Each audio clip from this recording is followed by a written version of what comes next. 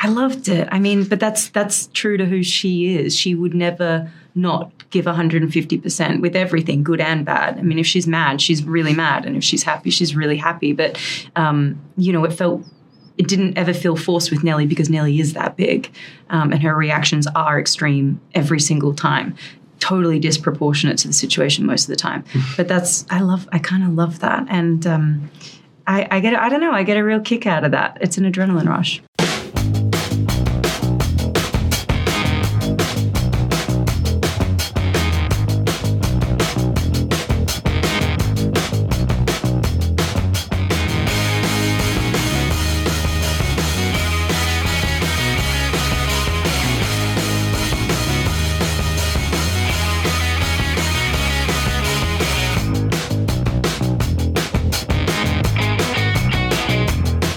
Folks, welcome to Not a Bomb Podcast. If this is the first time you're joining us, we're a little podcast that talks about movies that bombed in the theaters or maybe bombed with the critics. If you're a returning listener, hey, we missed you. Thanks for coming back. Brad, what are we doing this month in December? We are looking back on not all the films, on a handful of films that bombed in 2023. Oh, we are. Possibly 2022. Oh, somebody stretched the rules a little bit there. You want to? I stretched them just a little bit for this pick. For this week, I picked Babylon. Technically released in 2022, got a wide release in 2023. So I'm going with the wide release on this one. I see what you did there. Tricky. Okay. Well, we wanted to bring a fellow group of hosts on, but unfortunately one of them, we tried to help him prioritize his life, and we said, look, it goes waffles, friends, and then work. But unfortunately he chose work over waffles, but the other one got the memo. So Brad, do you want to introduce our special guest? Yeah, our special guest is Jose from Watch Skip Plus. ? Someone who loves wide releases. Yes. See what you did there. That was, pretty good. Even better. Yes. No. Unfortunately, Red. We took a hiatus. So our last episode was Saltburn, and we're on a little bit of a holiday hiatus because both of our jobs sort of exploded, and Red just needs to get through the holidays, and I ended up getting a new job. And so you're like, screw this, I'm just quitting. Well, I had a golden parachute, thank God. And I will be starting that new job in the new year as well. And hopefully we'll get back to podcasting, but I'm happy to come back on and talk about Babylon. In fact, I was inviting myself back when we recorded our episode on Babylon last year. Yeah, see, Troy, it's Jose's fault. He wanted to do this at the year end, so it's Jose's fault. First it was Josh, now it's Jose. So it's never your fault. Your bad math is not your responsibility. I worked in corporate America a long time, Troy. I learned to deflect. I like it. Deny everything, confirm nothing, and make counter accusations. That should be like your memoir. Yeah. I love it. Show me the evidence. And go into politics. Yeah, go into politics. Well, Jose, so you bring up a good point. You've already reviewed this film, but you wanted to come back on to talk about it. Why? So, well, it has a really long run time. So it's yes. It's a lot like Flowers of the Killer Moon, etc. But I don't know. I did not have a very good opinion of it the first time we reviewed it, and I actually went back and listened, and then I rewatched it, and this director is very, very talented, and I wasn't sure if this was just an ego show or if he really had something to say. So it's I've been eager to revisit this. Okay, well, we're spending this whole month just kind of talking about the bombs of 2023. And we kind of kicked off the month talking about the 22, Flash. Sure. Or 22, yeah.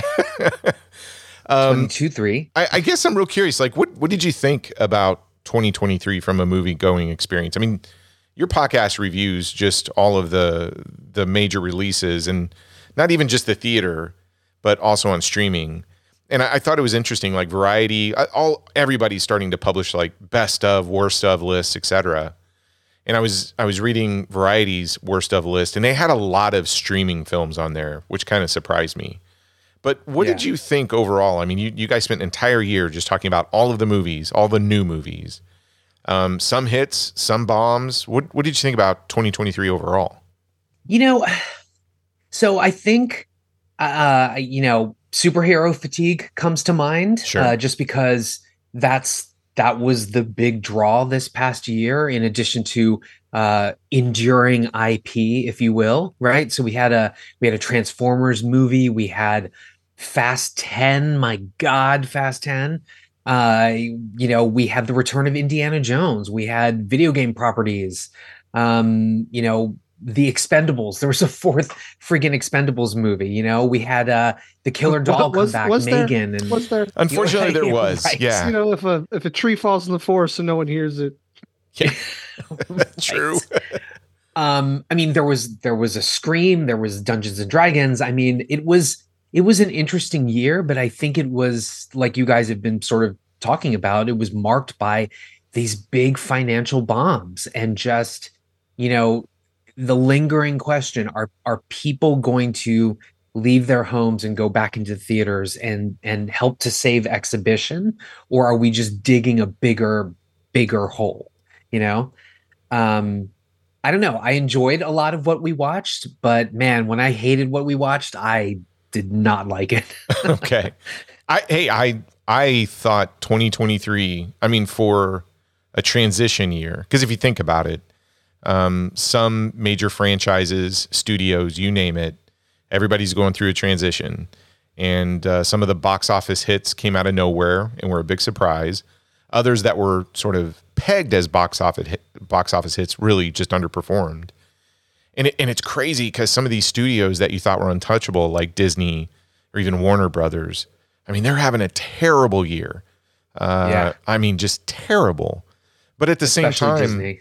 Yeah, especially Disney. Well, Warner Brothers, they're going to have another superhero film that's tracking to look like it's going to tank with Aquaman. But there's been a lot of... They sure are showing Aquaman preview during the NFL. Warner Brothers have given all their money to the NFL. They need it to be a hit, but I don't know if it's going to be. But at the same time, I got to be honest with you, there's been so many surprises. The most recent one that comes to mind is Godzilla -1. Mm-hmm. Holy cow, who knew that a little film like that, well, not little, it's obviously a major franchise. But what's crazy is that film to only cost $15 million or less, and then to have that kind of showing, and what was meant to be just, I don't know, it was supposed to play for a week, and now we're on week 3 and they keep expanding theaters. It's crazy. So yeah, it's over 2,500 screens now. Yeah, it's pretty cool. But no, I don't know how you feel, Brad. I've had a lot of fun this year at the movies, and I thought it's all over the place, but I liked it. I always look back on the year and think like the top, 10% of the films that I saw were always excellent, like Killers of the Flower Moon, Oppenheimer, Godzilla -1, like all the films that I really, really enjoyed, all stood out. And I think that's, I think the top 10% is always like, oh, those were really good films. It's like the 90% underneath that. Like, how much of that did you enjoy? And there was a lot that I did like quite a bit. I did find myself moving a little bit further away from streaming movies this year, like new streaming stuff. I have gotten, I don't know. I don't know if I feel the quality is there. Like Netflix released like 80 this year. I don't know if I saw many. Well, they got a new Chicken Run movie, so I'm going to check that out. Yeah, and there are films that I do look forward to looking into 2024. But I think I always have optimism for the year when looking back. So I'm like, oh, I got a new Scorsese film. I got this. I got that. Got Godzilla -1, which literally came out of nowhere. I read an article where it was like it cost $15 million, and the director was like, I wish it cost $15 million. Yeah, he was saying it didn't. It wasn't even that. Yeah. So yeah, I enjoyed the movies. I got a new Studio Ghibli film this year. So like I've got a lot to look back on and really be happy with. So yeah, I thought the year overall, I would say it was great. I think it was a great year for film. You have to go out and find it, but like adult films, not adult films, not like the ones that where were you going, Brad? Get from Jose, but the films made for a more mature audience really connected this year, and I really like that. We're talking about a 3-hour film tonight, but some of my favorite films this year were 3-hour films. Great transition. So we're going to talk about a film that, like you said, didn't get a wide release till the beginning of the year. It's one of those, and we'll get into it when you talk about the release schedule. But I guess the term would be Oscar bait. So it's something that it wanted to make the 2022 Oscars, so they do a limited theatrical release. And then after hopefully some positive word of mouth, then it goes to a wide release. So Brad, let's go back to the beginning of the year. And why don't you give us some information about how Babylon did when it was initially released?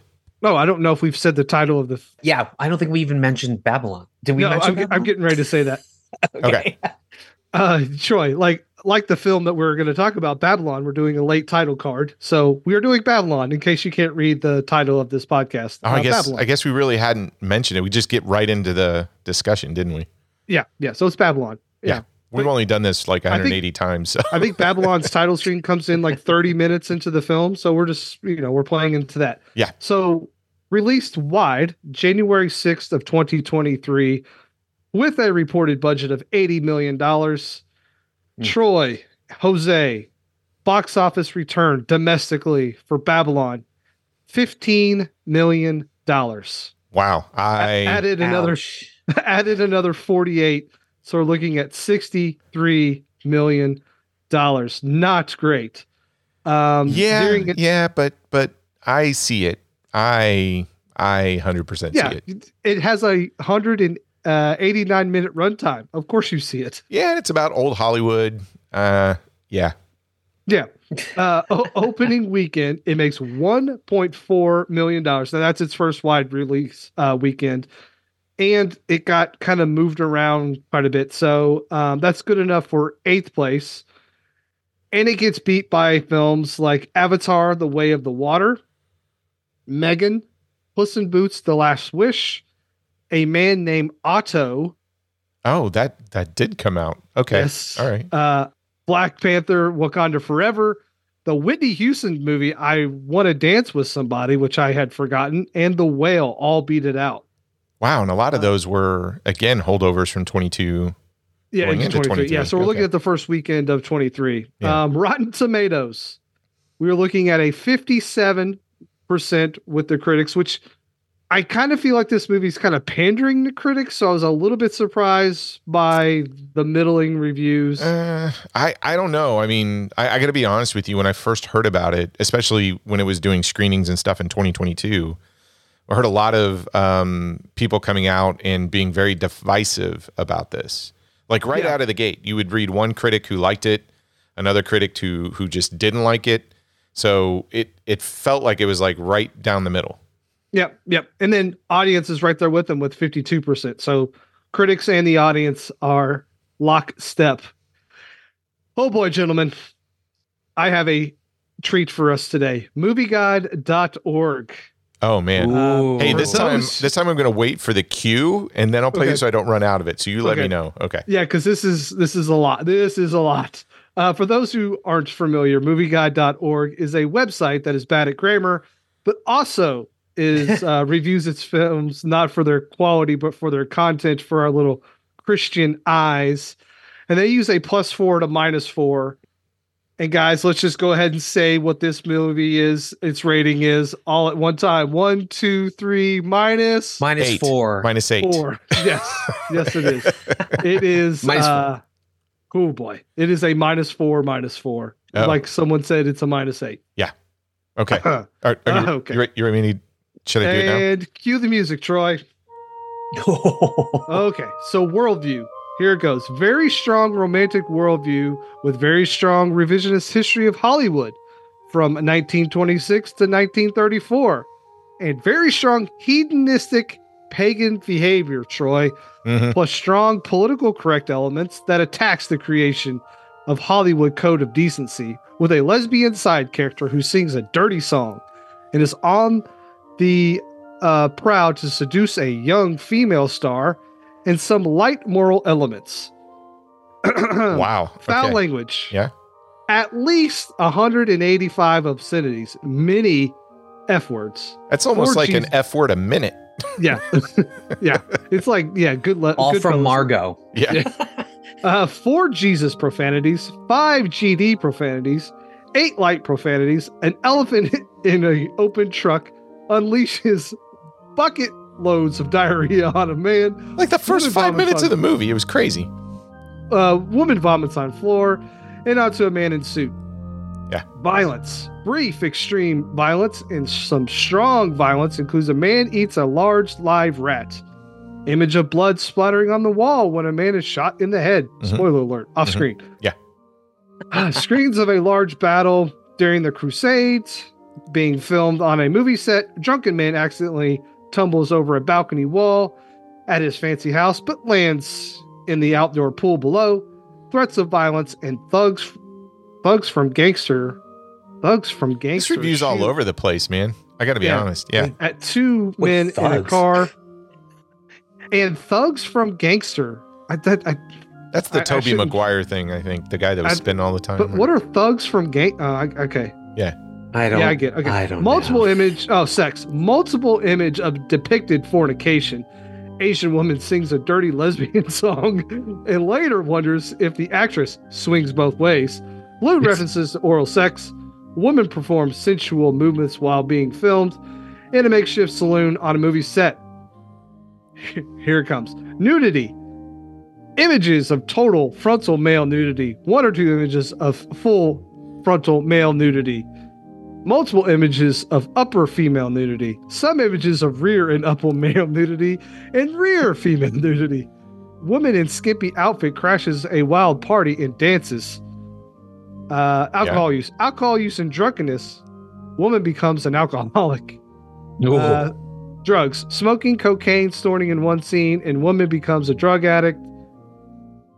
One thing they don't mention is the piss play that happens. Oh, today. yeah. The golden shower there. Yeah, right in the beginning. Golden Shower. Yeah. They miss. I miss reading Golden Shower on Movie Guide, so that is their review. That's They it. mentioned the OD. No, I don't know. So some of the stuff they leave out and some of the stuff they include is weird.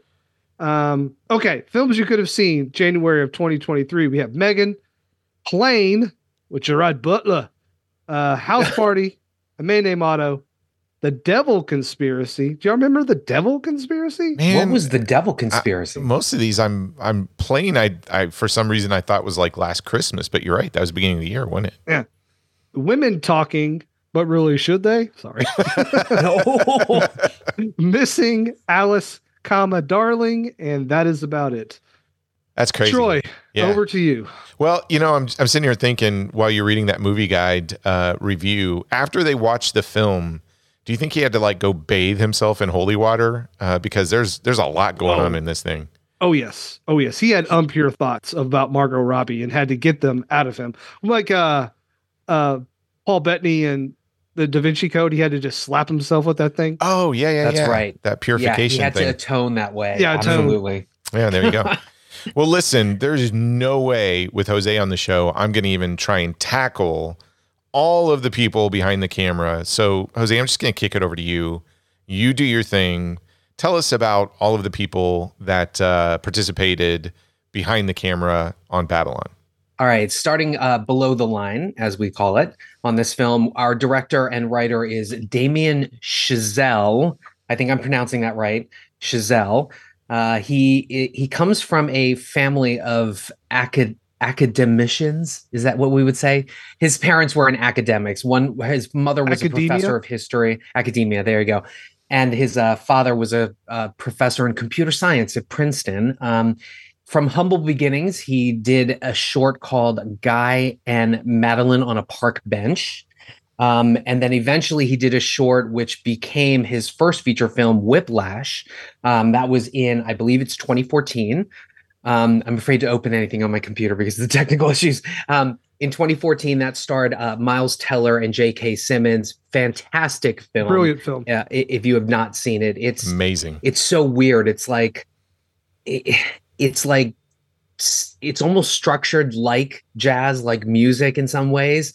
But it's also almost a psychological thriller about like a former student who hooks up with his former teacher, and they have this odd relationship. It's a very, very powerful film. After that, he would then parlay that success into some screenwriting. He is credited with writing The Last Exorcism Part 2, something called Grand Piano, which kind of sounds like Phone Booth. If you imagine the scenario of this film is someone is being threatened if he plays the wrong note at a concert, he's going to be killed. And Frodo Baggins plays the wrong note. Yep, exactly. Elijah Wood. He's also credited as one of the writers for 10 Cloverfield Lane, interestingly enough. And then after that, of course, Chazelle directed La La Land. I feel like I'm missing something in between that. Nope. Okay. La La Land, which, of course, as we know, starred Ryan Gosling and Emma Stone. It was like a pseudo musical romance story, and that ended up netting him the Best Director Oscar. He became the youngest to actually get that at the age of 32. That film also had nominations. I believe it won for Best Actress for Emma Stone, also Best Original Music, Justin Hurwitz. And then it won Best Picture for about 3 minutes. Oh yeah, it won Best Picture in the most bizarre. So I was actually reading up on this because I still didn't quite understand what actually happened, but apparently Warren Beatty and Faye Dunaway were presenting this award. They picked up the wrong envelope, and so what they had done was they had picked up Emma Stone's win for La La Land, and so when Warren Beatty opened the envelope, he looked really, really confused, had no idea what to do. He shows it to Faye Dunaway. She sees the only title on there that she's looking for of a film, and she says La La Land. The producers come up and apparently it was like, wait, I'm sorry, this is not a joke. So surreal. Moonlight had actually won that night, not La La Land. It was PwC's but no cigar. Yes, exactly. Exactly. And then he would follow that up, strangely, with First Man, which I believe is a biopic of which astronaut? Buzz Aldrin? Neil Armstrong. Neil Armstrong, sorry. Did I say Buzz Aldrin? Sorry. Neil Armstrong. At least you didn't say something like Louis Armstrong. Yes. About space performer Neil Armstrong. That one was released in IMAX, but didn't quite garner the attention you would think as a follow-up to an Oscar-winning film or Oscar-winning, award movie like La La Land. I think First Man is brilliant. I love First Man a lot. I had actually not seen it, but I hear it's actually really good, if not kind of depressing. It is. Neil Armstrong was kind of a weird guy, but and apparently there was also the death of his son, which figures kind of prominently in that as well. And then he he took a sojourn into directing something called The Eddy, which I had not known about. It was about Andre Holland starred in this. It was a Netflix show. He created that and directed 2 episodes about a man running like a jazz cafe in Paris. So that was a little strange. And then he follows it up with Babylon, this film. So he wrote that, and he wrote this and directed it. Our notable producers, I'm going to say, are Mark Platt. So Platt, he is known for a lot of genre and musicals. So his first film that he got a credit on was a film called Campus Man, which I actually saw. I don't know if anybody saw that. It was on HBO all the time. But nonetheless, he has gone on to produce movies like Scott Pilgrim versus the World, as well as other musicals like Nine, Into the Woods, the most recent Little Mermaid. He has also done the Disney movies Mary Poppins, Aladdin, and Cruella. So very prolific producer. He's actually from Pikesville, Maryland, so hometown hero. Two notable EPs are Wick Godfrey, who was behind the Twilight series as well as the Maze Runner series. For a time, if Wick Godfrey's name was on it, I was like, hey, I'm going to go see it. And initially, when I saw this film, I was like, oops, strike one for Wick Godfrey. The other notable EP would be one Tobey Maguire, where it seems the paradigm shift in Hollywood is, if you're not getting work, you just executive produce something and put yourself in it. So I guess we'll get to this later. Maguire is in this rather somewhat prominently in a supporting role. Our music is by Justin Hurwitz. Obviously, he won the Oscar for La La Land. He's still doing the music here. What's curious about Hurwitz is he's actually also a writer. He's written a couple episodes for The Simpsons. He's also written for some other comedy shows as well. So it's weird that he's sort of like this multi-hyphenate that he's done both. He wrote on The League, which is one of my favorite shows. So yeah, that's one of the shows. I've never actually seen that. It's about like, I guess, a fantasy football league. Yep. And the friends that play in it and stuff like that. Yep. Mark Duplass is in that, who I absolutely love. I think he's hysterical, very talented. He also wrote 4 episodes of Curb Your Enthusiasm as well. So Hurwitz and Chazelle go back.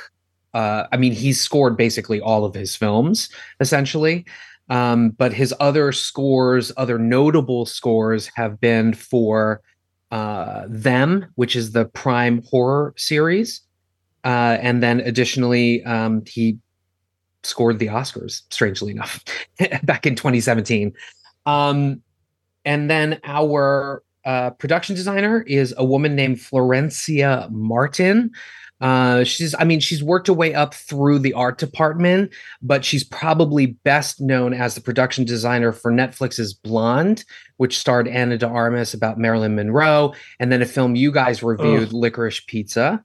Amazing. For which she was the production designer. So, yeah, did I leave anybody out? Oh, cinematography. Linus Sandgren. He is our cinematographer. He and Chazelle, he's lensed pretty much all of Chazelle's movies.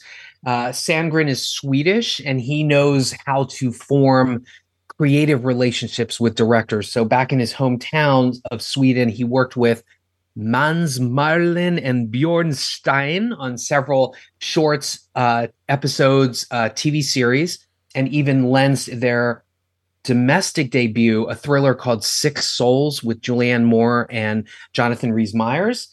But Sandgren has also formed a relationship with Lasse Hallström, the renowned Swedish filmmaker. He lensed The 1,000-Foot Journey as well as Battle of the Sexes for him. He's also worked for David O. Russell, lensing Joy and American Hustle. So the man knows how to create these relationships. He also lensed No Time to Die, which was the last Daniel Craig James Bond film. Don't Look Up, the Adam McKay film, for which he's now being sued, apparently, because I guess he stole ideas. And then he also scored the recent Saltburn for Emerald Fennell, who directed Promising Young Woman. So that is our DP. Very, very talented. He also won the Oscar for La La Land. Awesome. And those are our below the line people. I love it. So thorough, Jose. We're going to do something a little different. I don't know how much you guys know about, I guess, film history from the 20s going into the 30s. But what's unique about this film is rather than just sit down and kind of list the filmography of some of the people in front of the camera, I mean, we've actually talked about a lot of these before in other episodes. I thought it'd be interesting to go back and talk about who these characters are and who they're supposed to represent. So what makes Babylon kind of unique is it is a combination of fictional and real life people. So we'll start with Margot Robbie. So she plays a character named Nellie Leroy. So her character, I guess, is a combination of different historical figures. The main one is Clara Bow. So it was based on Clara Bow when Emma Stone was set for the role. More on that in a little bit. And Clara Bow, you might know from Wings. It earned an Academy Award nomination. She was nicknamed the It Girl, and it was based on her film of the same name from 1927. So that's one of the characters you'll see. This character was also inspired by Joan Crawford, Alma Rubens, and I think it's Jean Eagles. And then lastly, there's a very specific scene in here where Margot Robbie is on her first film, and she's asked to cry on command in all these different variations. So that actually comes from a story about Margaret O'Brien, who could cry at any level required by her director.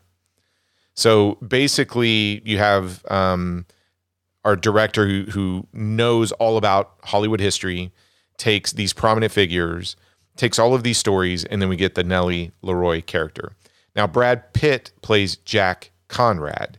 He's based on actor John Gilbert, one of the silent era's most successful actors, but whose career suffered an almost total collapse when they started to produce the talkie pictures. And what's interesting about Jack is, and just like the Brad Pitt character, the John Gilbert character, real life actor, was married 4 times, so he went through a bunch of marriages, which again happens in this film. Diego Calva, so he plays Manuel Torres, or later in the film they start referring to him as Manny. So he's inspired by a few people. He's inspired by Rene Cardona, a Cuban-born director with more than 100 film credits, Enrique Juan Vallejo, a cinematographer, and Joselito and Roberto Rodriguez, Mexican brothers who went to Hollywood and developed a sound recording system. So if you remember in the film, Manny gets invited to become a studio's head of sound. So again, all these early Hollywood references end up making up that character. Jean Smart in the film plays Eleanor St. John. This character is based on a couple of people, but you'll see one name pop out quite consistently, and it's gossip columnist Luella Parson. Okay. Jovan Adepo plays Sidney Palmer, so he is our black performer who is the musician. He's inspired by stories of Louis Armstrong and Duke Ellington as they were sort of breaking into Hollywood at that time period. And so keep in mind, it was a very segmented Hollywood. So if you had these performers that were coming up on screen, they were very careful not to intermingle those performers with any white performers. And again, that pops up in the film as well. Lee Jun Lee plays Lady Fei Zhu, and this is based on Anna May Wong. She's a real-life Asian American actress. Not to be confused with anime. Anna May Wong. Right. There you go. And of course, this actress was also rumored to be a lesbian, which the character in this film takes on that attribute as well. We've got Olivia Hamilton as Ruth Adler. So this character is based on Dorothy Arzner, one of the first female directors in early Hollywood, and interesting, the inventor of the boom mic. So as she's working with actors and actresses who can't hit the mark, she's like, we got to have something, that moves.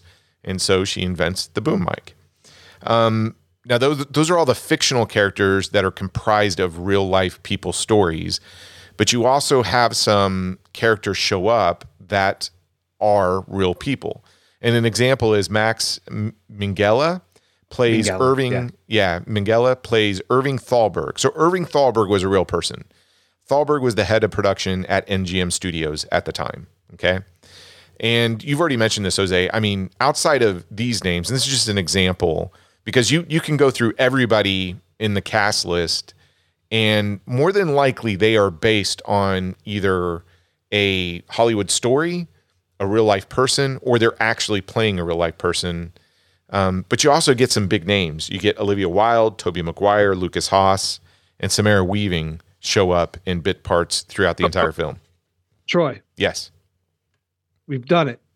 Done what? We have connected Babylon to Solar Babies. Yes. Lucas Haas. Lucas Haas. We did. There you go. Good old Lucas Haas. And we've officially completed the journey. We can end on this episode now, right? Yep. Was that the intent? Okay. couple things on production. But also, aren't these also kind of based too on Kenneth Anger's Hollywood Babylon, which had all of those, crazy. I mean, I call them urban legends, but just the stories about, the casting couch and finding people at like celebrity orgies / Bacchanalian parties, that kind of thing. Yeah. Yeah, no, you're absolutely right. So let's start there. So the film takes a lot of inspiration from the 1959 book Hollywood Babylon. So the book is by filmmaker Kenneth Anger, which details the purported scandals of famous Hollywood denizens from the 1900s to the 1950s. The book, I didn't know this, but the book was banned shortly after it was first published in the US in 1965 and remained unavailable until reprinted 10 years later. Upon its second release in 1975, the New York Times said of it, "If a book such as this can be said to have charm, it lies in the fact that here is a book without one single redeeming merit." The Daily Beast described Anger's book as essentially a work of fiction. There is no doubt that many, if not all, of the stories Anger shares in his slim Bible have no merit. Film historian Kevin Brownlow repeatedly criticized the book, citing Anger as saying his research method was mental telepathy mostly. So, although many of Anger's claims have been denounced as untrue since the book's initial publication, it is nonetheless responsible for many oft-quoted urban legends. For example, it claimed that Clara Bow engaged in sex with the entire USC football team, including a young John Wayne. And this shows up in the film, actually.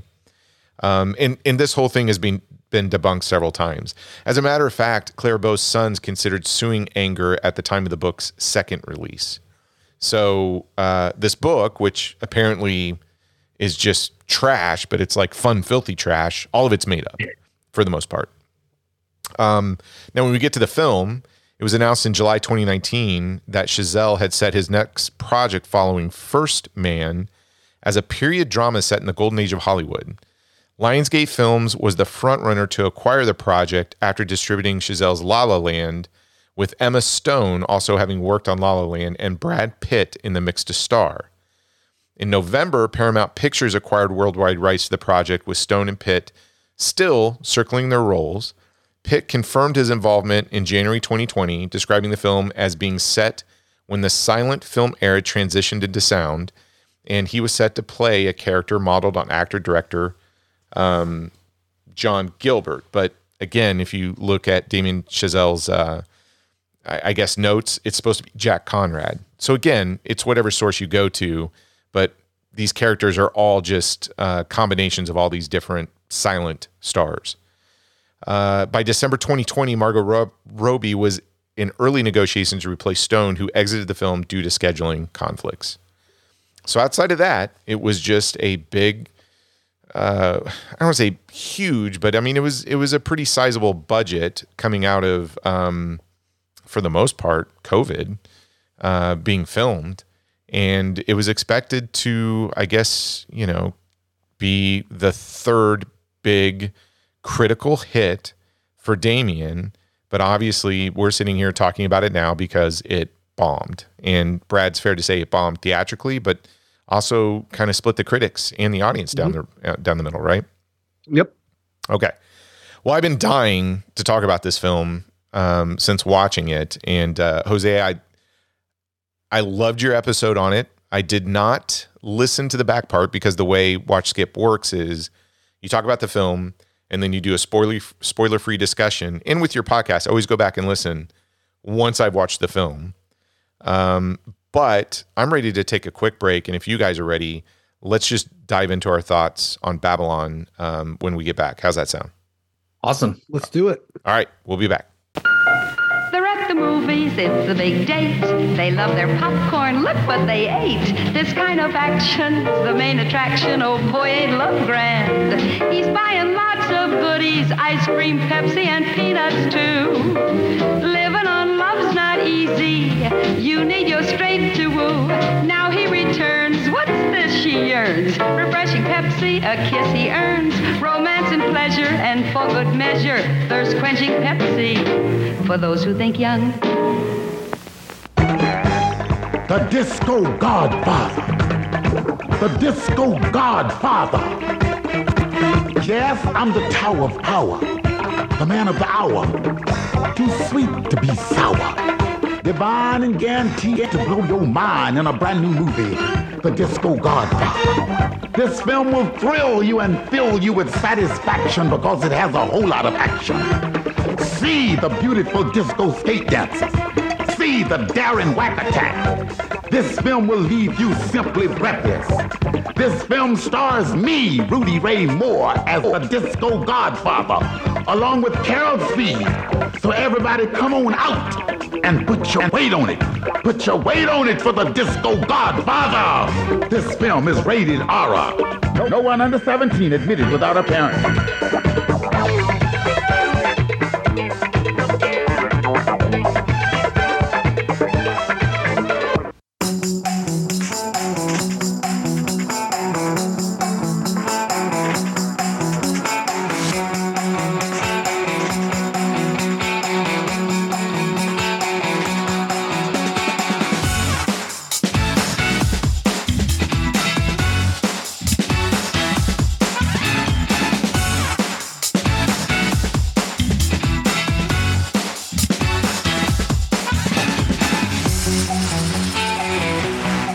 Okay, Jose.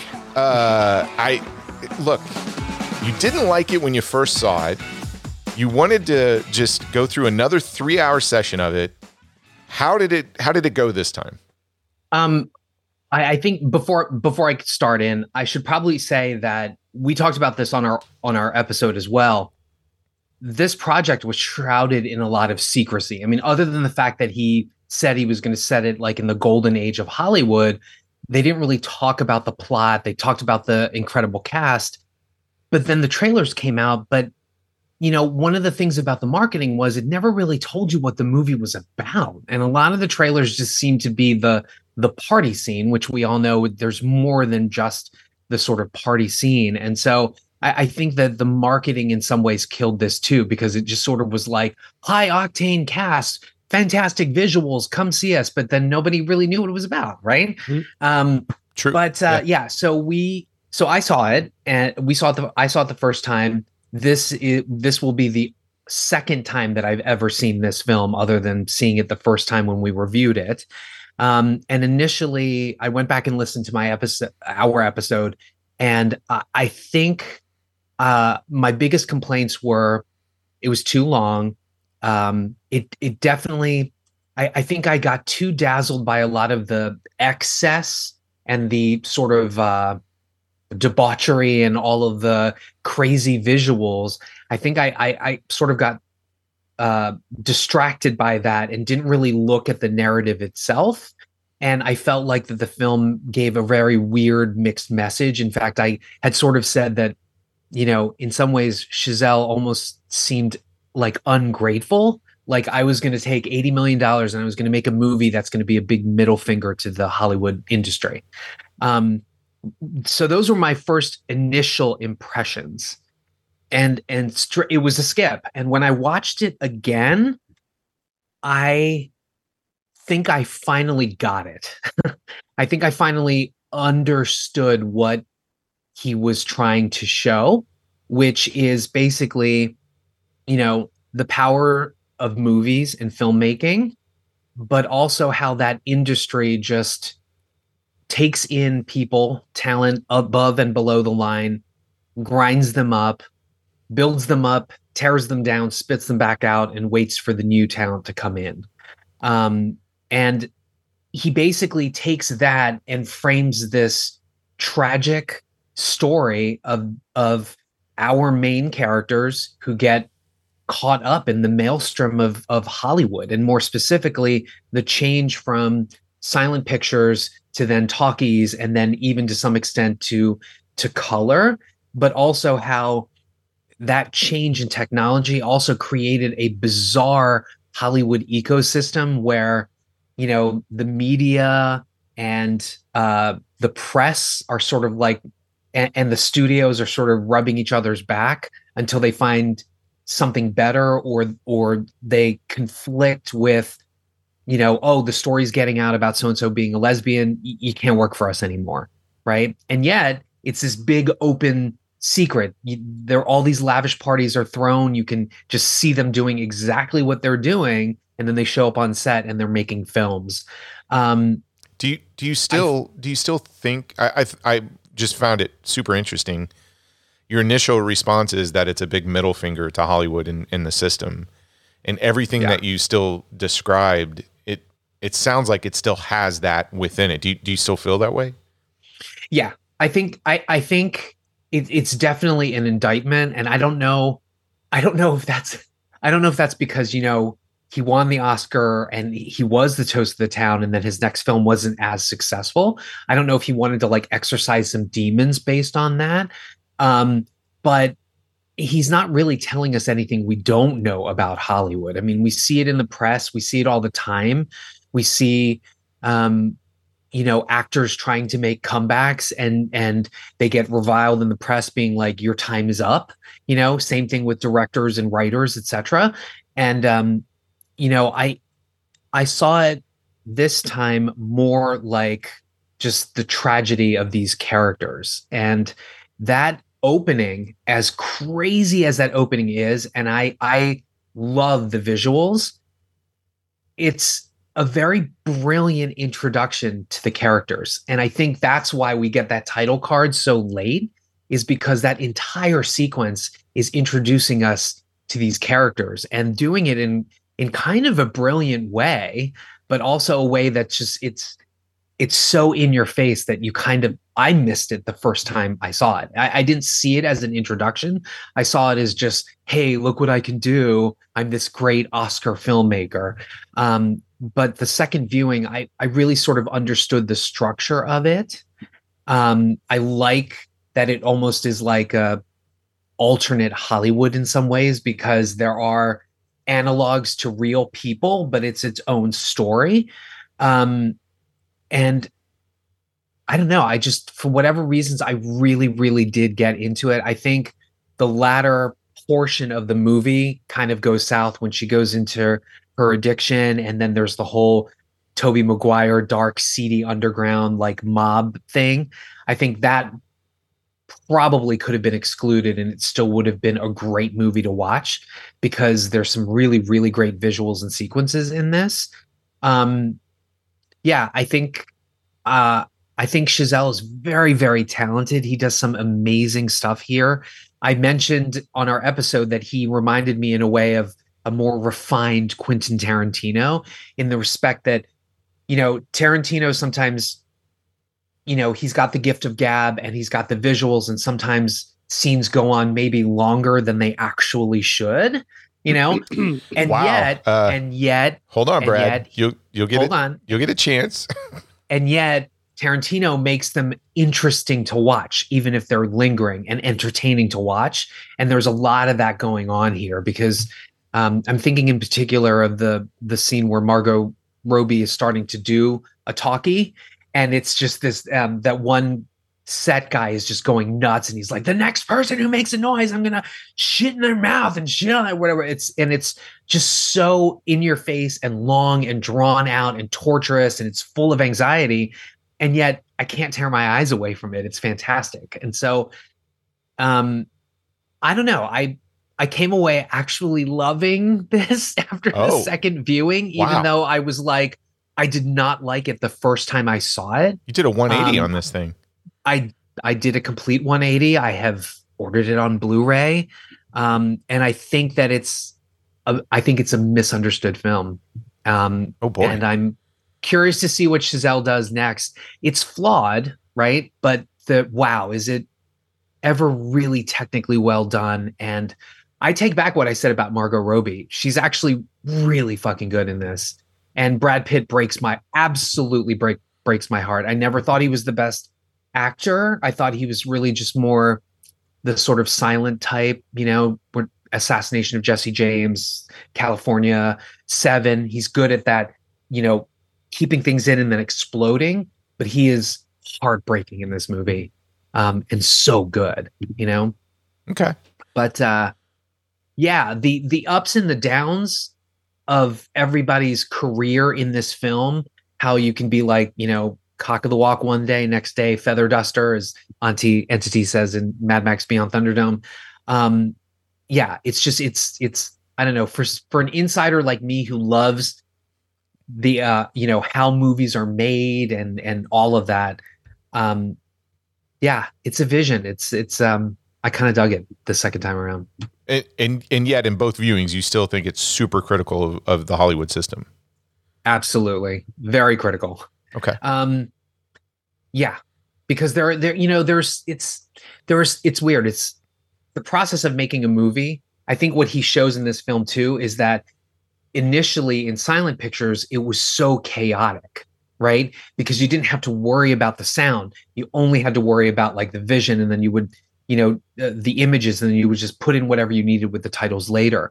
But with the technology and progress, it made it that much more difficult for movies to be made and for everybody to do what they're supposed to do on the set. And there are clashes. There's clashes between talent, the technology, the sound guy, the director, the assistant AD, all of it. And then the studio head walks in and he's looking. And then to make things worse with the whole, the gossip columnist and how are we going to rehab this actress who's bad, and what are the fake things we're going to do at these little parties to show, et cetera. And then how that affects the talent and the people below the line, I just found it so much more powerful, I guess, knowing what to expect in that 3-hour run. Okay. Yeah. That's fair. I loved it. Well, Brad, this was your pick. I find it interesting that last week I picked a film about a stuntman, an aging stuntman dealing with the changes going on in the film industry. And you pick Babylon, which is about the film industry going from the silent era into the talkies. So you and I must have been sharing a brain for like 2 weeks in a row. We've been friends for a long time, so we're starting to think of one brain. Mind meld, yeah. But yeah, you picked this. Where did you land on it? Was this a first time watch for you? You had seen it before? I had seen it before. Okay. I watched it, I guess it was in March when it came out. I was really curious about it because it is subject matter that I'm really interested in. I love kind of the formation of talkies in that first few years of Hollywood transitioning and becoming the Hollywood that we know today, and then transitioning into color. and it's hard for me not to compare this to something like Once Upon a Time in Hollywood, which is, further on, it's 1969. Here, I think the furthest we get is like 52 by the end.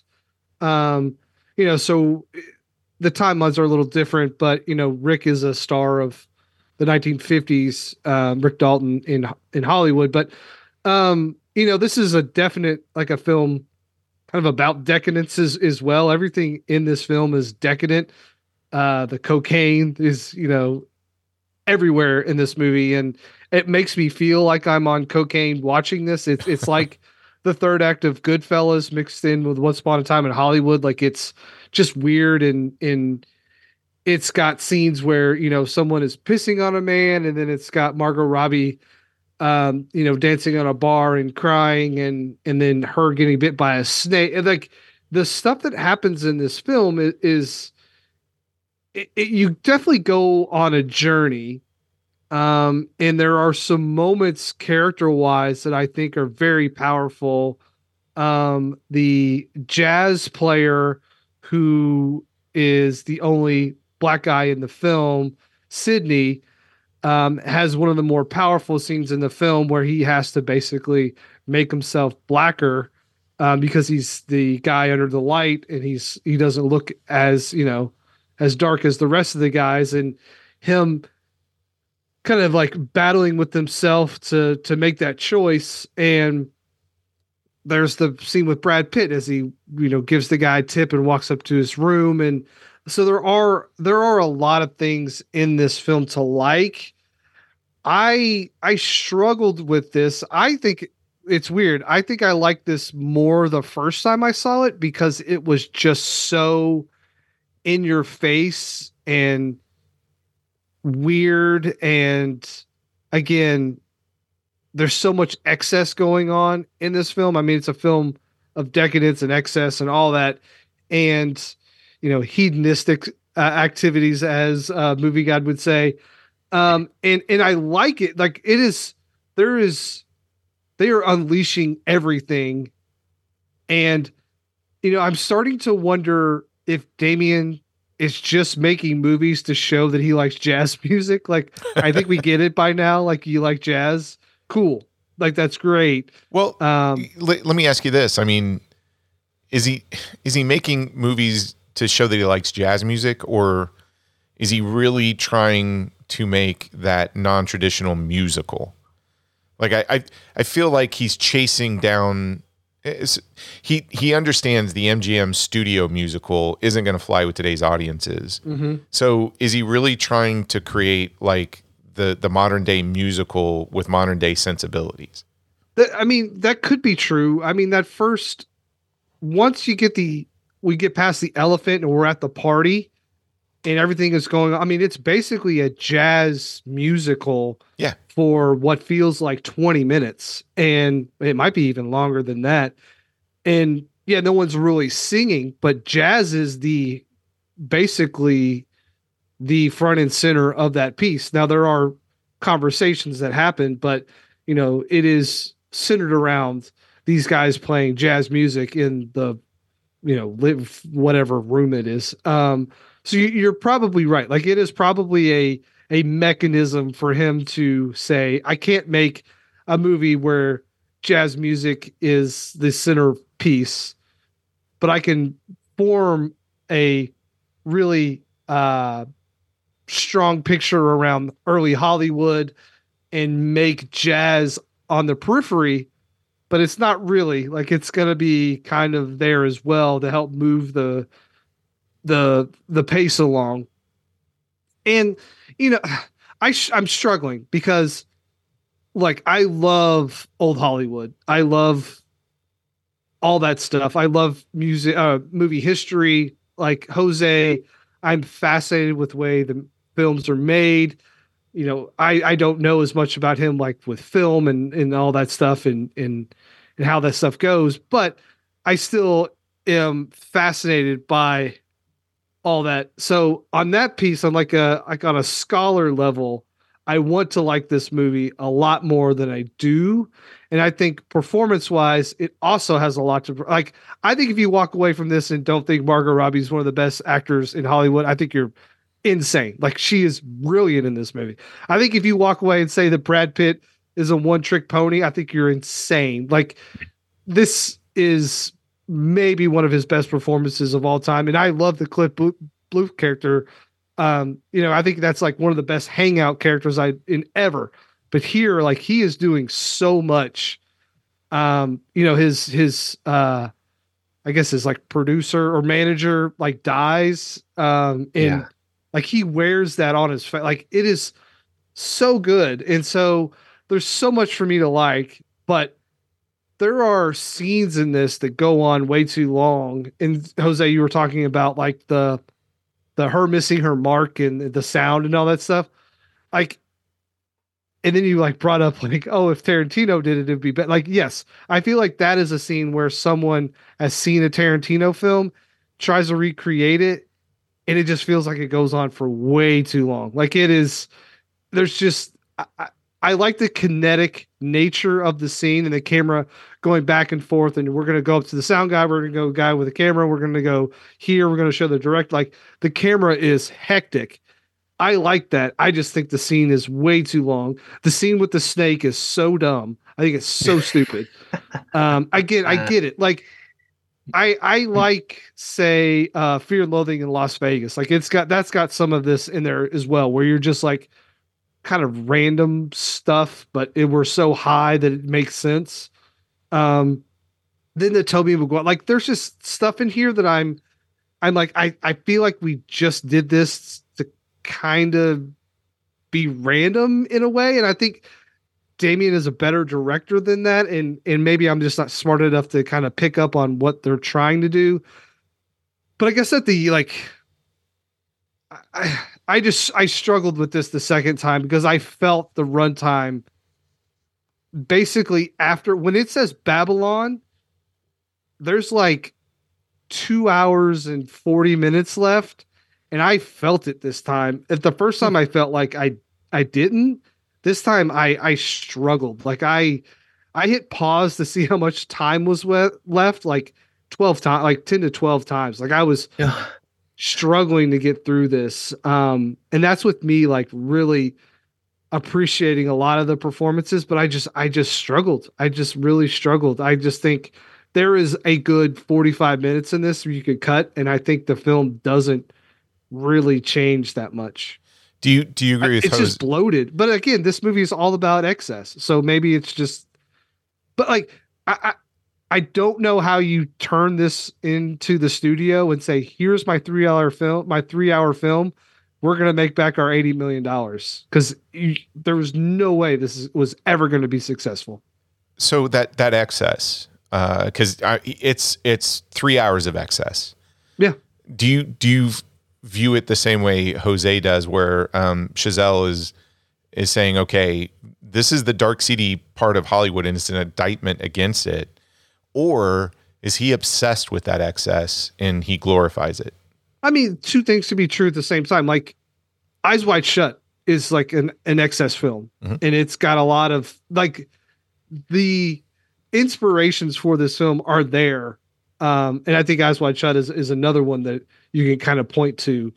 I was thinking about it because you got a lot of time to think when you watch this movie. Is like, is this going to be like a conspiracy theorist, like wet dream in a few years where they go back and they're like, see, Damien Chazelle was trying to tell us about, the Illuminati, the Illuminati and all this stuff. I'm like, oh God, you know what? You probably could, this probably could be like, you've got the slowed down, I've got 5 on it underneath, and someone on TikTok is making this. If you watch this scene in Babylon, it's here's the baby and blah blah blah, and it's like, oh God. But I just I don't know, man. I still struggle with this because I want to like it. I want to love it. Actually, I want to love this movie, but I just can't. I don't even know if I like it anymore. Oh wow. Which is weird because I felt the runtime the first time, I didn't the second time. And more to like what Brad was saying, I think he's doing both. I think he's exalting movie making, but giving us its trappings in the context of this like tragic story with these characters. Is that hypocritical though? Of course it is. But I think that's where Chazelle is. Rather than hypocritical. That's the space he's occupying. Yeah. And I agree with you, Brad. Like both things can exist at the same time, right? Yeah. But what's he saying? If I made a movie about corporate America, I'm like, well, I live in that area. Like I can't say too much because I would be pointing the finger back at me. Well, yes. And there is that in here, but I guess what's the point of it? So here he just really just lavishes this film with all of these stories that all of the I don't know, tabloid like filth that exists with like the Hollywood Babylon book, right? It's all on display here. But then you get this whole third act sequence where we get a lesson on the history of films visually through like a jazz scene where it's all celebrated. So but like you just spent 2 hours and 45 minutes, like pretty much taking a shit on all of that, and then at the end, you're like, "Here's Avatar." And you're like, "Oh, okay." a little bit of Tron. There you go. Yeah. Okay. Well, I'll be honest. My first reaction before the title card showed up on screen, which is 30 minutes into the film. So the first 30 minutes is what you talked about, Jose, which is what you use this term very loosely, brilliant, 30 minutes. Uh-oh. And once you get there, you get another 2.5 hours, right? So when I got to that title card, I was watching this with the family. I just turned to everybody's like, I absolutely hate this film. 30 minutes into it, absolutely hate this film. So I really had this knee-jerk reaction to all the vulgarity and the debauchery that's on screen. I clutched my pearls. Troy's coming. I did. I clutched my pearls so many times Movie during Guide, the we have a new elephant scenes. editor. Yeah. It really is truly transgressive cinema. And it's, I mean, there's a little person yeah, with a giant dick, and then at some point in time it spews He's out jerking white off. stuff. Yeah. yeah, you get a whole song and dance sequence of about this woman and her, Vagina. yes. It's Her girl's vagina, by the yeah, way. it's a lady yeah. singing about a woman's hoo-hoo dilly, and you get you get elephants crapping on people, a woman peeing on fat No, guys. it's prolonged shitting on people. Prolonged, Like it's prolonged. yes, it's very prolonged. Sex everywhere, but the best way to describe the first 30 minutes is it's aggressive and obnoxious. Those are the two adjectives, and it's hitting you every minute. Here's something else, right? Some of it is tied to some rumors or urban legends or real life things. The Fatty Arbuckle, I think it's Fatty Arbuckle scandal. Yeah. And I get it. Hollywood in the 20s, it was insane and crazy, right? That's the first 30 minutes. And I'll give it this, it grabs your attention. And here's the thing, I agree with you, Jose. It is introducing all of the characters of the film within the 30 minutes. The biggest problem, though, is I immediately don't like any of these characters after those 30 minutes. And now I have to follow them around for another 2.5 hours. Like I really was dreading. You didn't like film. Jack? You didn't like Jack the first time you saw him? I don't like anything. I think it's you put these characters, no matter how good, sweet, well intent they are as characters, you get none of that outside of they're in this environment. They are actively in this environment. Hired help or not, they're in this environment. And this environment is, again, loud and obnoxious, and it's great. You put him at the Fidelio. If you put him at the Fidelio party, you're not going to like him. We get it. Yeah, got it. So, but once you get past the shocking and obnoxious parts, and especially that 30 minutes, and you constantly get this quick pan to simulate chaos. So the camera goes right to left all the time. You run into, so once you get past the obnoxiousness, you then run into segments of a director full of himself and being super pretentious about the importance of film. I don't think he's being critical of Hollywood. I think he's saying, look at all these crazy stories about Hollywood. But more importantly, it's 2.5 hours of movies are so important, especially to the common person. And get ready for a pretentious sermon, folks. So I found the most ironic and comical thing, which I don't think it's supposed to be funny, is Brad Pitt lecturing his Broadway wife on the importance of film and how pretentious Broadway is, but his trade reaches more people. So the irony in that scene of a Hollywood actor being pretentious and calling out Broadway for being pretentious was inadvertently funny, in my opinion. But it also shows how shitty the screenplay is, in my opinion. Not the performance, just the words on the paper. Joey, let me ask you this, because Yeah. I was thinking about that too. We watched Hugo. Yeah. Hugo's basically a love letter to film as well. Do you think Hugo handled it better than Babylon, or do you think Babylon handled it better than Hugo? I think Hugo does it better because there's something about Hugo that doesn't come off as pretentious. And I wonder if it's the relationship between the filmmaker and the boy. Mm-hmm. Like a lot of these things, it comes off as, it could be the timing, it could be the performance, it could be the screenplay, it could be a combination of everything. But to me, Could be that Martin Scorsese has 40 years of filmmaking behind him and he knows kind of how to do it. But yeah, and Scorsese may not linger on it and is a bit more subtle with it, and maybe gives you a history lesson. I mean, even in Hugo, it's not very subtle, but here it's really in your face. It's an elephant shitting on a man. It is. It's an elephant shitting in your face about the importance of movies. Whereas Scorsese may get a little preachy, but you're getting it through this relationship, and I buy it a little bit easier. Like the pill isn't choking me. Yeah, that's kind of how I took it. Yeah, and then you get another scene where a gossip columnist is lecturing Brad Pitt on the immortality of film and how he's got it good, right? Oh, and then this is where I lost it. So you get this scene with Brad Pitt doing a romantic scene because he's making his transition to sound. And he does a scene and he goes, I love you. I love you. I love you. I'm like, uh-oh. All right, we're making a reference to Singing in the Rain. I get it. Because this movie is filled with a ton of references. There's a point when in the beginning of the film where Brad Pitt is just quoting famous movie lines, even from The Terminator and Gone with the Wind, but changes a word in it. And it's supposed to be kind of funny, right? And I had this thought when that scene occurred. And it was like, man, this better not lead to somebody watching Singing in the Rain later. Because that would just be that. I mean, Damien might be stupid enough to reference one of the greatest films of all times, but he's not so stupid that he would have the individual sitting there watching Singing in the Rain, which he's making the anti-Singing in the Rain for all intent and purpose in some regard. And this goes back to our discussion with The Flash.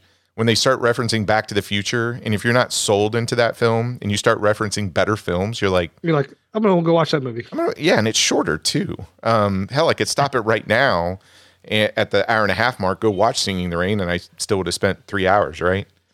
And then spoiler alert, Joy, they watch Singing in the Rain in this movie. They do that, and then they even sang it before. Well, too. Yeah, yeah, but it you not only get him watching Singing in the Rain and realizing, oh my God, they made a movie about my life and my friend's life going through all this stuff. He starts crying. So he's so depressed, but then he has flash forwards of all of the things that Hollywood has done and its progression through technology, et cetera, leading up to Avatar, and hammering home again how important movies are. You just couldn't spell it out anymore. Like, I don't think this is a criticism of Hollywood. I think both things are true to that extent, but between being obnoxious and pretentious, it's really hard to like this film. Now, with that said, one other thing. At some point, you can do too many single tracking shots. You really can. Yeah. I think this movie is proof of that.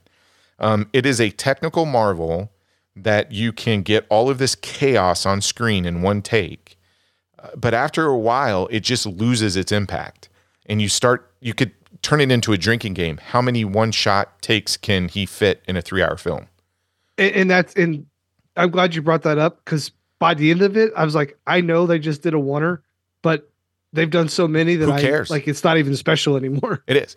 So, okay, all of that stuff is my biggest problems with the film. Is it's obnoxious and it's pretentious. It's in your face, and it feels amateurish. It really feels amateurish, which is surprising, because I'm when I look at that aspect of it, I'm like, I need to go back and watch La La Land, or even any of his films, because all of his films, I'm like, well, this guy's like one of the greatest directors working now. And I watch this thing and I'm like, ooh, I need to go revisit that. And we might have to, Whiplash is still a brilliant film. Trust me. I agree. I've seen that thing so many times. I love it. But here's the thing. With all of that said, it still has some amazing things in it. The performances you guys have talked about. So you kind of should see the movie just to see Margot Robbie. I mean, she's pretty spectacular. The crying on command sequence, I thought was a lot of fun. I agree with you, Brad. The first sound sequence that she's going through, where they get to take 17, it goes on a little bit, but I love her in it, and watching her get more and more frustrated and just trying to, hold that in. And hearing her say "motherfucker" it's priceless. Yes. I want that to be my ringtone. Dropping dead and the guy dropping dead at the end I thought was hysterical. It's really dark comedy. Yes. I love it when beautiful women use the F word. Yeah. It's just, I love the moment. Why did I say the F word? Yeah. When they use fuck. I love the moment where she shares a taxi cab with Manny to go visit her mom. I love that sequence. And towards the end, what? I do like that, but the mom stuff, is immediately dropped. It is like and that's a good point. There's all these sequences like the taxi cab ride or all these other things. Her performance is so good, but cohesively, it is all over the place, kind of like this film. Like you could have like because you're show the purpose of that scene is to show that Manny and Nellie are bonding or getting closer. Yeah. You don't need them walking into the asylum or whatever that is to get that point. Like that car ride does that job. I also think it's in reference because it's Jose. Do you have Your Honor?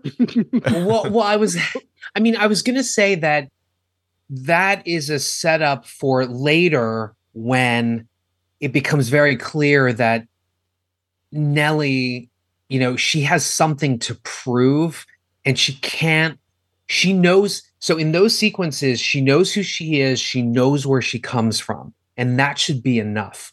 But she gets swindled by the Hollywood lifestyle. And when people start to order her to do things, she tries to change her image and she sort of goes the extreme opposite direction, which leads to the rattlesnake biting her fucking neck. Right. Well, we know she's from Jersey. We know she's a trash person already. No. Wow. Truly. But I mean, I'm just saying, like, I think that scene is that set up for the later payoff when she just can't take the Hollywood system telling her who she has to be, what she has to do.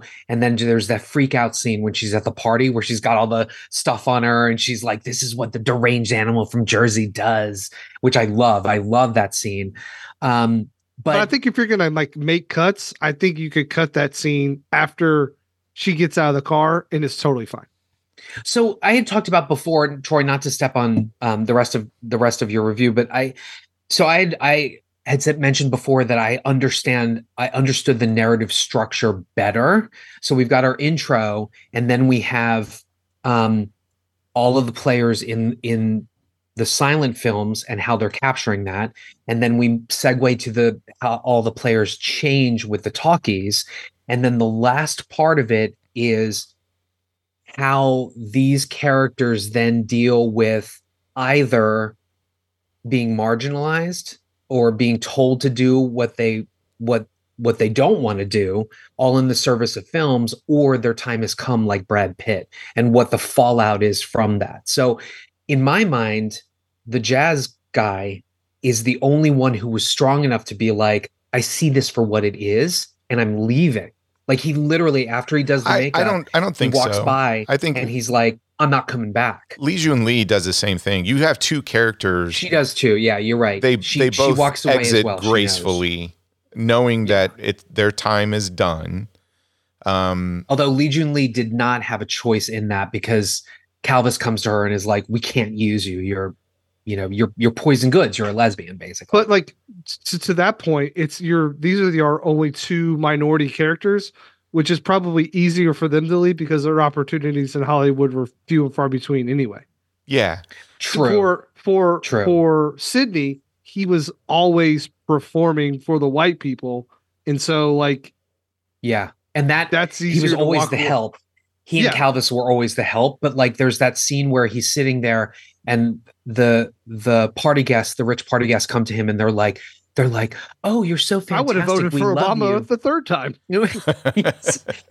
But they're like, "You're fantastic. We love you. Oh, I just love how the Negroes are being cast into the films now. It's fantastic." And he's sort of like, it's not an aim that I have. I just wanted to play music, I just got to say, the script isn't good. So here's the thing. I think it is. I think it was the first time. No. I didn't think it was the first time. I think it's better than we think it is. I think it's hot garbage. I'll explain why. It's from Jersey. This script is from Jersey. Okay. It's a deranged animal from Jersey. So I'm gonna steal something. What you should do is go back and watch Trey Parker and Matt Stone talk to a screenwriting class. And they use this theory. So if you think about South Park, I'm comparing South Park to Babylon because both actually have sort of this obnoxious, sort of in your face storytelling elements, right? South Park just takes it to the edge. So does Babylon. But what's interesting is, and when I saw them explain this, I'm like, yeah, to me, it is how they explain this concept really is something that Hollywood needs to learn from, because South Park's been going on for a long time. And I actually think what they were doing in the beginning versus today, still good stuff. They have way more hits than misses, but they stick to a very basic storytelling premise. So when they talk about things, they are always looking at events, story elements, etc. And when an event happens, the next question they're asking is, the story should go into a therefore or but. Okay? So event happens, therefore this happens. Sort of a cause and effect, right? An event happens, but this happens, so it takes the story in a different direction. This film, unfortunately, has too many and then moments. And then moments are basically saying it's one scene going to the next scene, going to the next scene with no connective tissue, theme, or anything else of that nature, almost vignettes. And it's almost like taking your characters and your audience and kind of spinning them in a circle. And the biggest example I can think of is the Tobey Maguire sequence. And I would actually be able to sit down and actually do more scenes this way. The rattlesnake one's another one. But let's just talk about the Tobey Maguire sequence for a second. So in the story, Nellie loses a bunch of money to mobsters, right? So she goes running to Manny. And they're going to kill her if she doesn't pay them back. She establishes that, right? So what happens? From there, the story should either do a therefore or but, because that's going to have an effect. But instead, it does an and then. They basically go meet the mobster. You go to the underground. There's some fake money. All of this stuff happens. Manny gets away. Yeah, it turns into a Coen Brothers film for a little bit. Yeah, and at the end of There's it, an alligator.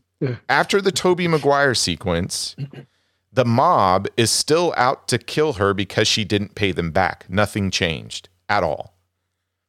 It was an and then moment. It just kept dragging out this plot point. So take out that sequence, take out that entire sequence, and you have the same story. It doesn't affect anything whatsoever. But do you get to see Nathan Suplee keep spitting all the time? You know, and Oh my I'm God. okay if I didn't see that. Yeah. Why was Maguire dressed like a fucking ghoul? Well, And He why looked was like his a teeth all zombie, or he had Yeah. like syphilis or something. He But was that's- disgusting. that's the whole problem with this film is it is the screenplay has way too many and then moments versus an event happens and it's a therefore We or get but. it. You have an English degree. Good. No, gosh. just I'm stealing this, but if you go back and you watch how tight some of those South Park episodes are and how they can take a story and cram so much into it, there's very economical and efficient storytelling that doesn't really miss a comedic bit, right? And this movie is really trying to be funny in some places, but the problem is, and I can't believe you Tarantino doesn't have this problem. If you go back to look at his films, he doesn't have and thens. I would say you go back to his films, and even though his scenes may, to some people, drag, those elements are still propelling those characters into something else. It's not propelling it into the same situation with a different variety. But when you're given a 3-hour runtime, you're allowed to end then your whole way through it. You're not. If you're going to take 3 hours of my time, you don't get to and then me. You're going to No, but what I'm saying is if you were to take 2 hours, maybe you're a little bit more tight. But here you don't have to be because you've got this excess runtime. I think that's the but to me that's the problem with these modern films. Disagreeing.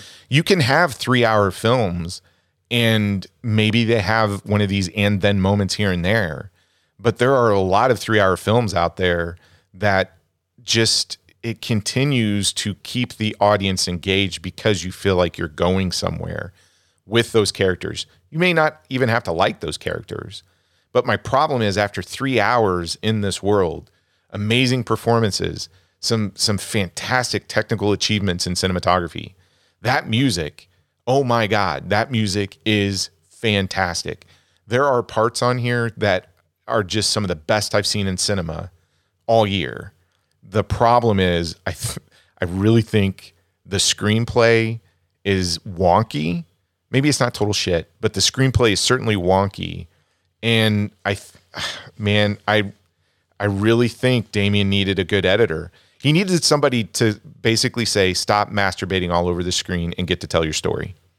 It is very masturbatory for sure. I agree with that. I think, Troy, I think if you watch it again, I think you will see some of the things that you think weren't in there that are in there. I think it's like I said, I was able to follow, I think, the narrative and what the characters go through in the I had no problem. Look, I had no problem following the narrative. I get the whole thing. Like this actually reminds me a lot of Ride On. In Ride On, we talked about this line that Jackie gives where it's easier to jump down. It's harder to like walk down or something of that nature. I can't remember the exact line. Mm-hmm. But it's really, you're dealing with a stuntman who is struggling with this. My time's over. It has sunset. And what's really interesting about this film is it's kind of Brad Pitt. I don't know. It feels like that jock from high school who, the Uncle Rico character from Napoleon Dynamite who can't let go of high school. Right. This movie is about a bunch of characters who can't let go of the golden age of the roaring 20s of Hollywood and are dealing with their own mortality and this whole possibility that somebody is going to replace them, but they had their time and they will be that footnote in history. And then you have other characters who handled that gracefully, our two characters we just talked about. So there is a lot of depth there, but it gets lost in. It does. I think that's the whole, what you just said is the point behind the whole film. It is, but it's buried in a bunch of shit. Because, it's elephant buried shit. It's buried in the spectacle because that's what. So Chazelle he's very much like, I talked about how Whiplash was structured almost like a jazz song. Sure. And he does this a lot with his work. Like he weaves in music and, these creative images. And so when we're talking about like big Hollywood, I think that's the story he wants to tell, but he did it in a big Hollywood spectacle kind of way. And that conversation between Jean Smart and Brad Pitt, I think, is the entire thesis of the film, where she says, it almost sounds like it's a defense to her writing that bad article about him. Like, they don't need me. But I think that's the entire thesis of it, which is this type of story is going to continue on and on and on in Hollywood. I got it. It's always graceful that he's like part of the film. It's always good when the movie tells you what it's about. Yeah, exactly. I mean, that's the problem. Well, there's always a thesis scene in every screenplay. It's just that, I think we've all talked about that Chazelle is, Troy, you say obnoxious. I say on the nose with stuff.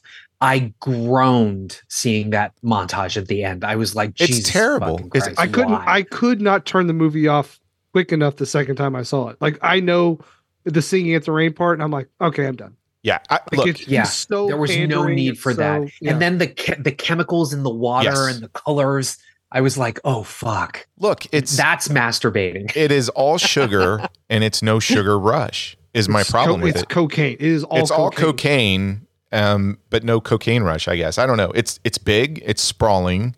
It's over the top. It's manic. It's ambitious, loud, in your face. Look, at times it's freaking unforgettable.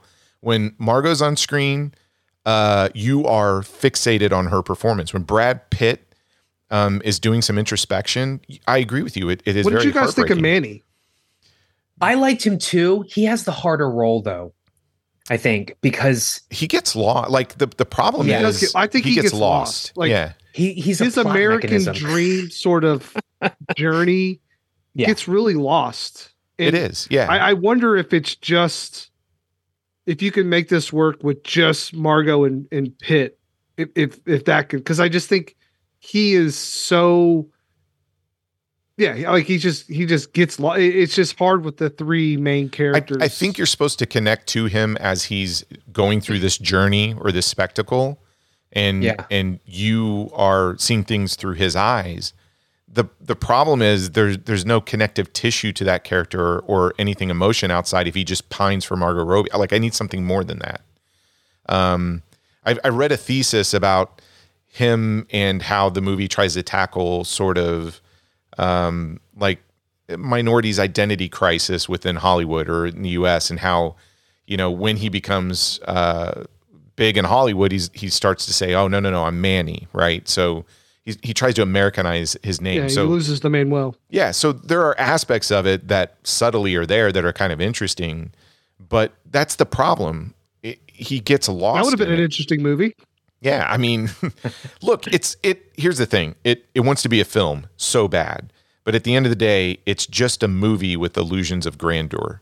It really wants to be art, but art to me has to be memorable and impactful, and it has to have this lasting impactfulness to you, right?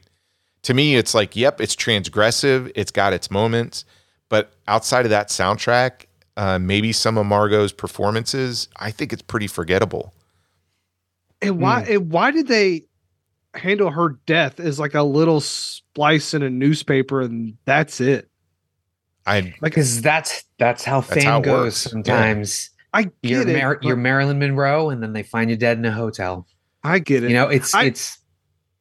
And she disappears like into the darkness. It was kind of like, and you're like, what happens? And then there's that blurb, found dead at 34. Yeah, just like on when we talked about Right On, and we said, hey, I think the director is getting in the way of a good film there. I kind of feel like Chazelle might be his own worst enemy on this thing, to be quite honest. Maybe. I think this leaves one of the worst tastes in your mouth film endings I've ever seen. It's up there, man. And that might be my problem. Yeah. Like, between the beginning and the end, it comes out swinging. And like I said, my reaction to that first 30 minutes was I hated it, but I think that was the intent.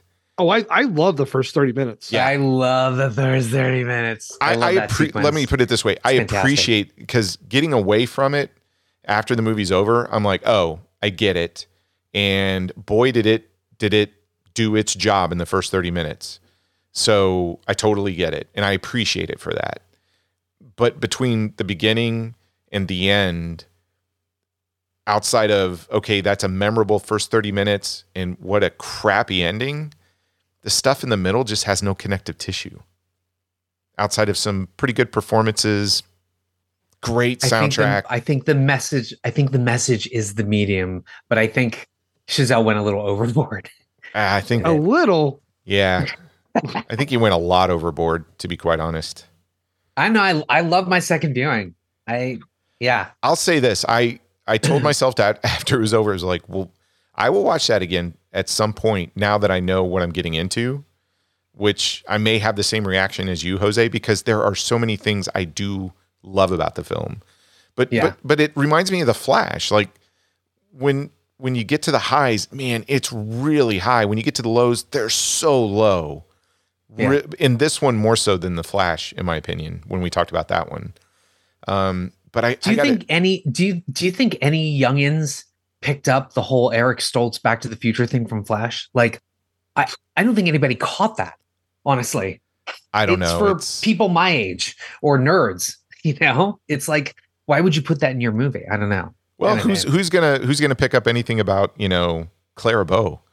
So true. And the whole mother in the sanatorium and stuff like that. I think it's supposed to add this level of, hey, she's always going to be battling with that because it might be hereditary, but also that is a callback to one of the actresses she's based on whose mother was in the sanatorium. So this film's interesting because you can definitely tell he did his homework. He did his research. He's trying to take all of this old Hollywood and just cram it in there. But I also think it's a director. I'm going to say this, and I don't even know if it's totally formulated in my head, but it feels like a director that's too close to the material. Like he's too in love with it. He almost needed to come back a little bit and just go, I need to edit this down a little bit. I need to take these 30 minutes out or tighten it up. I need to get rid of some of these and then moments and make sure these characters are being propelled to a story arc or a change or something of that nature. I never did any of the research. I mean, I was discussing this with a friend of mine, and she was like, "Yeah, that's Hollywood Babylon, and that's Claire Bow, and that's Anna May Wong." And I was like, I mean, I don't think it changes it if you don't know it. I mean, I was entertained by it. Yeah, I don't think you have to know it. I think it's like if you really like this film, you can enjoy it on another level by just going through and having a cliff notes and just saying, "Oh yeah, now I want to go watch Clara Bow films and see what the big deal was and how she transitioned, from silent films to the talkies or something of that nature." But at the end of the day, I watch this thing and I'm like, well, geez, it Singing the Rain. I mean, it is my favorite film of all time, next to Drunken Master 2, but there's something about that film that it managed to take the same subject matter, and it's obviously doing something entirely different, but it made it way more memorable than some of the things in this film. Yeah. Also two things. One, the crazy German director, that's Spike Jonze. Yep. Who I adore. And then in our His second favorite performance is he's better than Wolf of Wall Street. Yes, definitely. But I did like him here where he's like, you bring me camera, and he like kisses Calvis. And then the other thing was I likened Margot Robbie's energy in this film to Elizabeth Berkley in Showgirls on our episode. Like she has that. I see that. Yeah. She's so good. I mean, I agree with your guys' comment. I mean, this is crazy. Like I think you should watch it for her and Brad Pitt, but I would also say I wouldn't be surprised if you come away loving it or hating it. Yeah. But you can't deny that those two they're just amazing in it. Yeah. And that soundtrack. And credit to Mary Zoffreys, the costume designer. That red dress she wears, I'm like, oh my God. Wow, I love that. I love that in the beginning.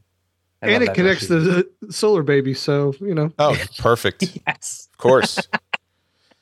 I'm glad I watched it. I mean, you guys have seen it twice now. I'm curious to go revisit it, but it's going to be a while. Like I'll watch Singing in the Rain like 5-6 more times before I ever see this again. But yeah, no, so any other thoughts on this thing? I mean, I could see myself watching that first 30 minutes and just kind of showing it off to people. You better be careful about who you show that first 30 minutes to. Yeah. Hey mom, check this out. Yeah. Okay. No, I don't know. I'll probably watch it again a couple of weeks from now. And yeah, man, you got too much time. I'm interested to see what he does next. I do like the soundtrack though. It is a frequent listen for me. Yeah. It's fantastic. I think it's the track Voodoo Mama or something on there that, yeah, my goodness, you just crank that thing up. And I'll say this one thing about the music. The music does a very good job, I think even more so than the direction or the screenplay, at projecting maybe the chaos and the manicness of some scenes. And it does it. I think it even does a better job of propelling some of the kinetic energy in the filming more so than the dialogue or the camera movement. It's crazy. Like it sticks out. It sets the mood. It sets the mood. It really keeps everything at a brisk pace. And when it's slow, it's slow. I mean, the Manny and Nelly theme that they play a couple of times is very haunting. It's really good. But yeah, I got to say it's one of the best soundtracks I've heard all year, to be quite honest. Such a weird movie. It got all, I mean, it really has some huge highs, but dude, I'd really be curious to hear everybody else's opinion on this who's seen the film. I'm sure it's all over the place too. Yeah, it's got to be. Yeah. Well, it's a 7.1 on IMDb. I was like, what? That amazes me. But yeah, to be quite honest, I thought it'd be more like a 5.8. I actually thought it would, I don't know. I was probably thinking 6. To me, 6 is that one that you've probably got equal parts like, oh, that's terrible, equal parts like that's a masterpiece. It could be one of those films that 10 years from now, everybody goes back to revisit and says, Oh yeah, that pretty much changed the musical, the modern day musical at some point. Yeah. So, all right, Jose, I'll just ask you the question. You got a chance to revisit this for a second time. You didn't like it the first time. You said skip it, but what about now? Is it a bomb? It is not a bomb. It is a big mixed message spectacle, and I don't know. I think further viewings reward the watcher. So, not a bomb. Okay, where do you land on this, Brad? It is a big cocaine-filled bomb for me. I'm going to second that. Although, is it weird to say it's a bomb, but you might want to watch it for Brad and Margot? Is that allowed? Brad Pitt, not me. I'm not in the movie. Oh, Yeah. If I you was were, like, Brad Anderson. it would definitely not be a bomb. But yeah, okay. There we go. Jose, you're on break. You're on vacation till what, January? Yeah, we are on hiatus. Hopefully, we'll come back mid-January. We were going to review Godzilla -1, and You still can. I know we still could. I saw it in the theaters and was blown away. It was great. It reminded me of Jaws. It had that sort of craziness to it, and then it went all like kaiju. Yeah, just fantastic. So hard watch, right? Yeah, hard watch. And I think It's like the honestly, perfect Godzilla film. Yeah. yeah, I think it was one of the first that was nearly day and date overseas and here at the same time, and it's been a huge hit in both places. So I hope that means more Godzilla movies. The way it ended, I think they can keep it going. So I'm excited. Yeah. Is there a movie in January you're kind of eyeing that you might come back to, or you're just going to wait and see? I think we're just going to wait and see. Okay. Yeah. Well, Brad, what are we doing next week? Because we were going to do it, a week or so ago, but we made a change. Now we're going to get back to it. Yeah, so we're going to do 2 Guy Ritchie films. We're going to do The Covenant and Operation Fortune. And also Troy and I are going to give out our top 5 films of the year and the worst films of the year. So we're going to be doing a little bit of that. So look forward to doing that. Yeah. Can't wait to hear the worst list. It's actually, I will say, for me, it's going to be a hard list to put together. And there's a handful of films that I hope I get to see before we do that recording, but we'll just, I don't know. If we get to them, great. If not, I'll have to amend my list next year when I finally get to them. Yeah. And the 3 of us, we're going to be celebrating Christmas with a very special Breaking Brad. With Kirk Cameron. Are you guys excited for that? Yeah. Oh, It's the last one. Yeah. It's the last Breaking Brad. You know what? I'm curious to see how I do with this, honestly. I'm curious as well. Kurt saves Christmas. He saves Christmas. Because, us white people have been, there's always been a war on Christmas for the last, I don't know how long. We got to save it, man. That's right. This war on Christmas shit. But anyway, I'm assuming you both have not watched it yet. haven't watched it yet. Nope. I am off work for a long time. So at some point in time between now and Thursday, I'm going to have to get it in. Seriously. Yes. Exactly. Me too. So how do people reach us to share their thoughts on Babylon if they've seen it, or recommend bombs for next year? Because we got a lot of open spaces, people. We're trying to, we might do some themed months. We've got a couple of things cooking, but we would love to hear what you want us to talk about. But Brad, how do they get hold of us? Yeah, that's notabombpod@gmail.com, or you can head over to notabombpodcast.com, hit the contact us button, or you can go on Facebook, Instagram, or Twitter. Also, Troy, I mentioned top 5 and worst 5 of the year. If you go to Not a Bomb Podcast and hit 2023 poll, I think is what we called it. What did I call it? 2023 film poll at the top of the page. You, listener, can put in your top film of the year and your worst film of the year, and we will compile those and kind of talk about some of the films that people submitted. Yeah. We might even reach out to some of our friends and see if they've got a couple of suggestions that they want to throw in for the top and bottom. That'd Jose, cool. Start thinking about what your favorite films of the year were. And the worst ones. You know what? When you mentioned favorite, one that just popped into my head was Netflix's May December. I was really bowled over by that. Julianne Moore, Natalie Portman. Should I watch that? Fantastic. Okay. I think you should. Todd Haynes is an amazing filmmaker. Love him. But yeah, that one really hit me. I love that movie. Huh. I mean, all three of us are in the same boat.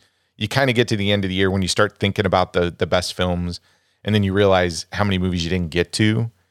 I always feel like I could make a more informed list around March of the next year, because I need that 3 months rollover to get to everything. But it could be like your Oscars, right? You won't compile until February or March. I don't know. I can think of 5 in both categories right now, so it'll be interesting. I thought it was a really good year. So it'll be cool. Brad, if they want to listen to other really, really cool podcasts, who should they listen to? Yeah, they should listen to Gentleman's Guide to Midnight Cinema, Watch Skip Plus, hit that back catalog, or wait for them to return in mid-January. Woo. The VHS Files, Night of the Living Podcast, the Backlook Cinema Podcast, the Mixtape Podcast, and Raters of the Podcast. Yeah, and if you're on YouTube, go and check out our friend John's channel, and now for something a little bit different. And one final thing, Brad, we're trying to get something together, but our good friend, Michael Neal, who's a filmmaker, has actually a new release, and he did this web series called Infinite Santa 8000.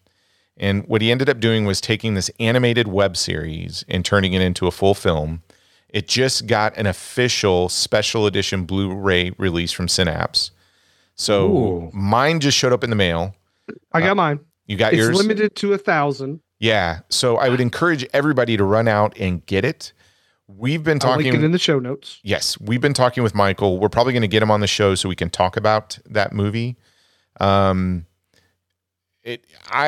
got to be honest with you. Like, I love animation, and Infinite Santa 8000. I know you've seen it too, Brad, but if I were to just do an elevator pitch to somebody, it would be like, hey, do you want a punk rock animated Christmas film?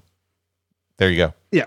We're completely biased too. I'm not even going to lie about that. We love Michael, and Michael's been a friend of ours for a long time. So take our opinion with a grain of salt, but it is worth checking out. It is. I'm really curious to see what the new transfer is, because Brad and I sort of behind the scenes have been able to watch that go from just this really interesting web series into a full-fledged film. And now it got this whole visual upgrade. So I'm kind of excited to check it out. But yeah, Michael was very proud and very happy with the way the transfer happened. And he said it, makes it almost look like a totally different movie. Yeah. So I'm going to watch that over the holiday, and then we're going to get together and talk about it. But yeah, there is a nightmarish rabbit or creature. That's the Easter Bunny. That has just been seared into my brain right now. Yeah, it's a post-apocalyptic Santa versus the Easter Bunny animated film. So synapsefilms.com, Infinite Santa 8000, $29.95 limited edition. Yeah. And like Brad said, I'm adding to the cart. It's definitely up our alley, because we really like that sort of avant-garde animation. But yeah, check it out. I think that's it, Brad. No other announcements, or are we good? I think we're good. Okay, folks. Well, I don't know if you're listening in the morning, the afternoon, or evening. Thanks for downloading the episode. Share your thoughts on what you think of Babylon, and we'd love to hear it if you've seen the film. Come back next week. We're going to end the year with 2 films from Guy Ritchie. I'm super excited to talk about those. And then we're going to talk about also our favorite films from this year, as well as the movies that just kind of drove us insane. So it's going to be a really fun episode. We'll see you then. Don't lose your head.